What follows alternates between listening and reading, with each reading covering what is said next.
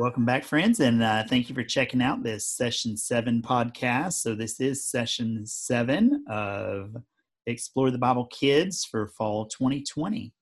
This week, we're going to continue our study in Genesis, and we're diving into the story of one of Jacob's sons. Remember from last week, Jacob had a very large family, actually had 12 sons, and Joseph was one of his sons, and that's who we're going to kind of focus on today. So Joseph really kind of struggled with his brothers to get along because, as we've already talked about, Jacob's favorite son was Joseph. So he kind of did some special things for him that set him apart from his brothers, and his brothers obviously didn't really take too kindly to that. So now, before he crossed the river in last week's session, one of the things that happened with Jacob is that he wrestled with a man all night long, and ultimately that man changed Jacob's name from Jacob to Israel. Israel, again, is the father of 12 sons, and Joseph, having received that special treatment from him, really disassociated him from his brothers and made them really not want to be around him, and ultimately just harassed him really to no end. One day, Jacob had sent Joseph out to look for his brothers. When they saw him coming, they decided it was time to rid themselves of this brother and plotted to kill him. Their oldest brother, Reuben, really took charge of the situation at that point and convinced them that murder really wasn't what they wanted to do.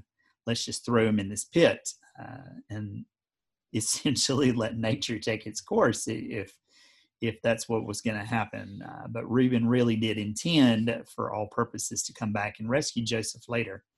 But while Reuben was away, the brothers saw a caravan of traders who were coming. They pulled Joseph out of the pit and actually sold him to that band of traders that was headed on their way to Egypt. So Joseph did end up in Egypt, went to work for a man named Potiphar. And while he was employed by Potiphar, he was accused of a crime that he didn't commit and ended up being sent to prison. Joseph spent quite a few years there in prison. And even while he was in prison, God was always with him, as he will be with us as well. Rachel, the Bible really shows us that God helped Joseph. What are some ways that preschoolers are going to be able to see God's help in Joseph's life? Yes, Tim. As we know from studying the life of Joseph from the Bible, we know that God led him, God protected him, he directed his steps. Today, babies will hear about Joseph with an activity called Pull a Cloth Strip. Teachers are going to stuff a tissue box with some narrow strips of colorful cloth to help them kind of the colorful robe that he received from his father. While babies enjoy this tactile experience, teachers can talk about the fact that God gave Joseph food, he gave him clothes and a place to stay. He was always with him in good times and bad times. And God gives us what we need. He helped Joseph, and he will help us too. Toddlers will get to play with food boxes. Certainly, Joseph's assignment and responsibility for feeding the land of Egypt is an important part of Joseph's story. So as toddlers play with the food boxes and pretend to shop at a food market as their families do, they'll hear that the Bible tells about God's plan for Joseph to help people have food to eat. Preschoolers are going to connect to the Bible story firsthand through a look at various grains. Using magnifying glasses, they'll get to look at things like rice and oats and barley and hear about the 7 years of farming to grow grains before the 7 years of famine that would hit the land.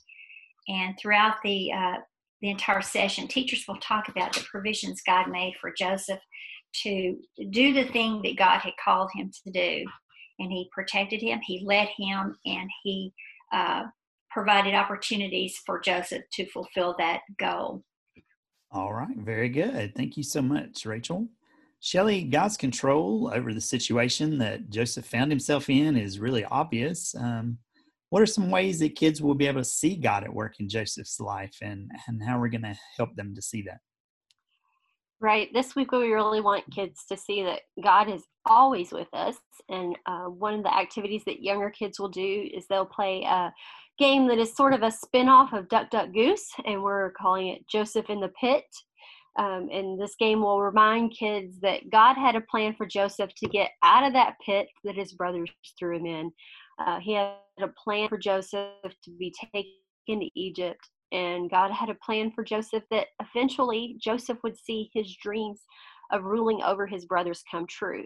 And kids will learn more about that next week. But this game is a reminder that God is always with boys and girls. And even when they face difficult times, just like God was always with Joseph. Now, older kids will play a game that's a combination of hot potato and tag to help kids understand that sometimes we have no control over what happens to us in life, but we know who is always in control and who is always with us, and that is God. So remembering that truth that God is always in control and he is always with us can bring us comfort and peace when we face difficult times. You will start Bible study by introducing this week's object, which is a roundel. It's a colorful garment designed for a child to wear. It attached to like the shoulders. And this particular one that we've selected depicts scenes from Joseph's life on it. It's from the 7th century, and it's actually believed to have been created by Christians living in Egypt. Very cool. Once again, another object that helps kids put biblical times in their perspective. That's very awesome.